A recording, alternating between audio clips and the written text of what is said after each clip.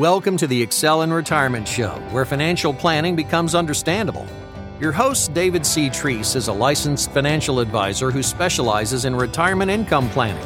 Do you know where your income will come from in retirement? David helps people know where their paychecks will come from in retirement. David's desire for each of his clients is to have financial confidence, protection, and growth. We believe this is achievable with the right plan in place. Together, we'll build a plan specific to your financial goals. We work with clients from all over, and we'd love to connect with you. Go to clientsexcel.com to connect with us. If you'd like to speak with us, call our office at 864-641-7955. Thanks for listening. Now to the show. Okay, welcome back to episode 67 of the Excel in Retirement Show. My name is David Treese, and as always, we appreciate you listening to our show. If you'd ever like to reach out, we'd love to talk to you. I love hearing feedback from our listeners about the show. In news that will make you do a double take, the Wall Street Journal reported last week that Robert Kaplan, a guy who sits on the board of the Federal Reserve, made multiple million-dollar-plus stock trades in 2020. Now, the Federal Reserve is a group of non-elected regulators who help determine what our interest rates will be and whether the government should create currency to buy government bonds to stimulate the economy. This is very important to understand because it affects everyone's purchasing power. If you have any dollar bills in your bank account, this affects your ability to what you can buy with those dollar bills. Right now, the government is purchasing $120 billion with a B, dollars worth of bonds per month. This is a huge number. This is referred to as quantitative easing. This is a tax that never has to pass Congress because it lessens the value of the money we hold. The government uses this to lessen the felt impact of financial problems today at the expense of feeling the impact in the future. So it's like kicking the can down the road, in my opinion. Thomas Sowell, an economist, says inflation is a quiet but effective way for the government to transfer resources from the people to itself without raising taxes. The officials like Kaplan are required to file public disclosures, and his filings indicate that the trading that he was doing represented at least $27 million. Now, that's quite conceivable. He was with Goldman Sachs as a vice president, I believe, before he joined the Fed. But his actions are nothing out of the ordinary. Past board members have operated similarly.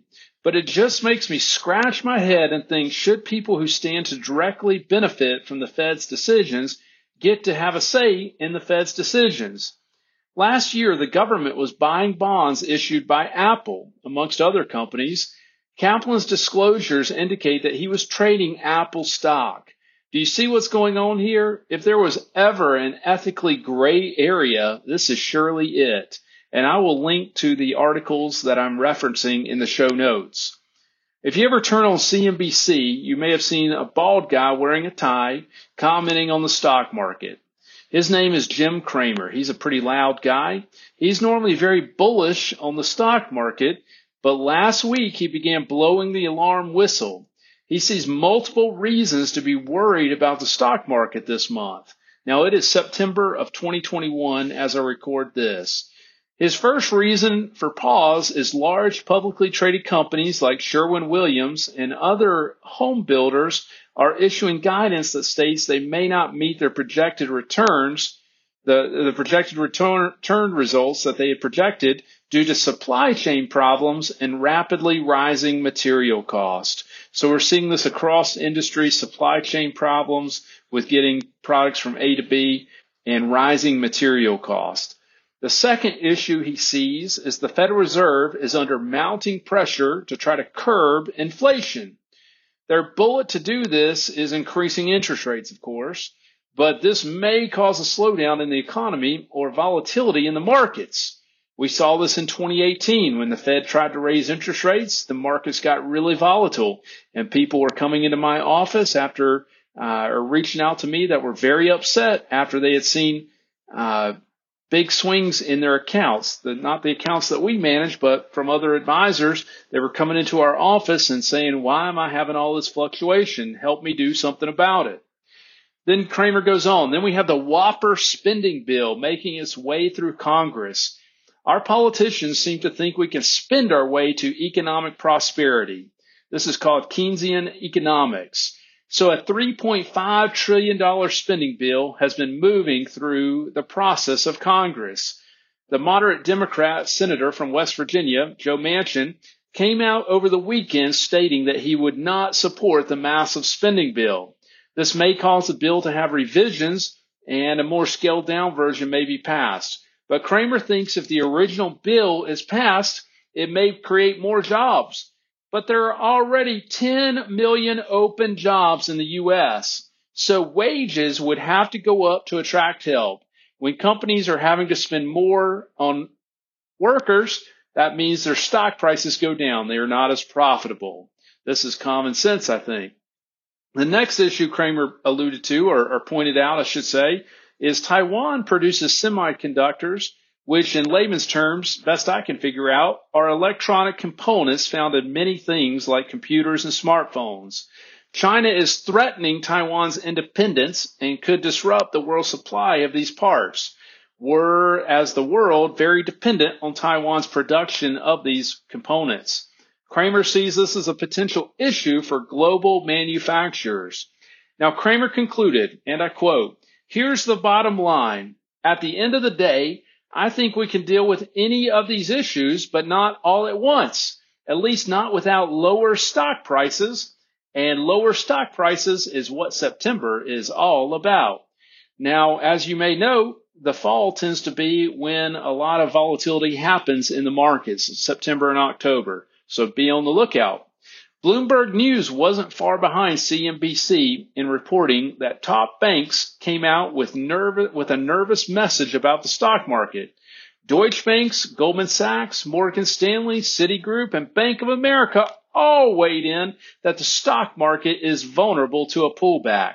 And I quote from the article, "Valuations are at historical extremes. Stocks have rallied nonstop for 7 months." Haven't you seen that in the news? Record after record. The economy looks soft and the Federal Reserve is preparing to taper stimulus. In the article I'll link to in the show notes, you can read about each of the bank's outlooks and their exact comments of what they've said. So the Federal Reserve is under a lot of pressure to begin tapering some of that $120 billion of bonds. And so they float these ideas out well before their meetings. And so the thought process is in November, they may begin tapering, but we shall see. From the Wall Street Journal, the analyst's cautious outlook for U.S. stocks presents a contrast to the so-called TINA, or there is no alternative, motto that has dominated investors' outlook for much of the past year. So basically, they're saying that there is no alternative to the overvalued stock market. Because yields, the article goes on, because yields on other assets such as bonds have been so low, many investors have justified their continuous bullish positioning in stocks. And now I could go off on a tangent here. Maybe I will.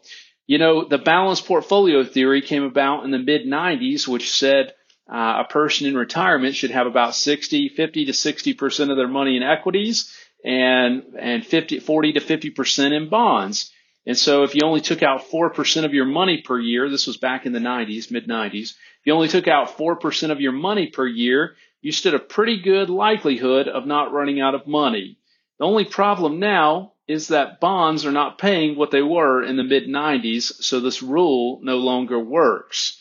And so what has happened, and I see it in people when they bring their account statements into my office from other advisors, they've gone all in on the equity positions and taken on more risk, because how in the world can an advisor that only has that one tool in their toolbox, equities, put any money in bonds and not have it produce? I have people that I'm talking to right now that their advisors have bonds in their portfolio and they're upset that they're not making any more money on their money, as they should be. There's alternatives to this, but for whatever reason, some advisors will not use those alternatives.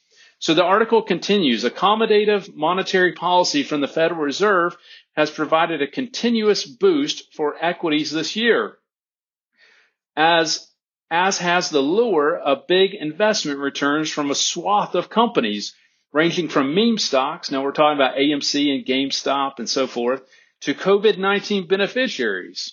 And so the Federal Reserve's policies have benefited the overall market in this swath of companies, these meme stocks and so forth. And we saw tons of people when they were bored last year opening accounts at Robinhood and other robo-advisors and putting money into the market and causing things to happen that have not previously happened. The point is, though, there are alternatives that retirees can utilize to lessen the impact of market pullbacks. Please understand that if you understand nothing else that I have said so far. There are alternatives that retirees can utilize to lessen the impact of market pullbacks. Are you getting sucked into the market at what may be its top, or have you allocated your savings in such a way to minimize the downside risk? I think this makes a lot of sense in retirement to mitigate against big risk in retirement if you're using your money to live on, especially, or if you may need it in your lifetime. If you're aggressively allocated right now, just imagine the person at the casino table in Las Vegas. Have you ever walked through a casino in Las Vegas? If you ever stay at a hotel on the strip in Las Vegas, you've had to walk through a casino to get to your room. Just imagine that the guy sitting there at the crap tables or whatever game it is, pushing all of his chips towards the center of the table. That's where we are with the market right now. The S&P 500 doesn't get to close at 54 record highs this year without a major risk of a dramatic pullback. Do you know how much risk you have in your accounts? If we do nothing else for you, I would be happy to show you what risk you have in your accounts from a third-party software company that we use that reports this, and I will send it to you so that you can be informed and make good decisions that you are knowledgeable about. If you'd like to take us up on this risk report, just send us an email. You can email us at connect@clientsexcel.com, or you can call our office at 864-641-7955. I appreciate you listening. I value your time and appreciate you spending it here with us today. Hope you have a wonderful day, and please check us out next week for another show. Investment advisory services offered only by duly registered individuals through AE Wealth Management, LLC. AE Wealth Management and Clients Excel are not affiliated companies. Investing involves risk, including potential loss of principal. Any reference to protection, safety, or lifetime income generally refer to fixed insurance products, never securities or investments. Insurance guarantees are backed by the financial strength and claims-paying abilities of the insuring carrier. This podcast is intended for informational purposes only. It's not intended to be used as the sole basis for financial decisions, nor should it be construed as advice designed to meet particular needs of an individual situation. Clients Excel is not permitted to offer, and no statement made during this show shall constitute tax or legal advice. Our firm is not affiliated with or endorsed by the U.S. government or any governmental agency. The information and opinions contained herein provided by third parties have been obtained from sources believed to be reliable, but accuracy and completeness cannot be guaranteed by Clients Excel. The use of logos and/or trademarks of podcast hosting sites are the property of their respective owners and are not an endorsement by those owners of our firm or our program.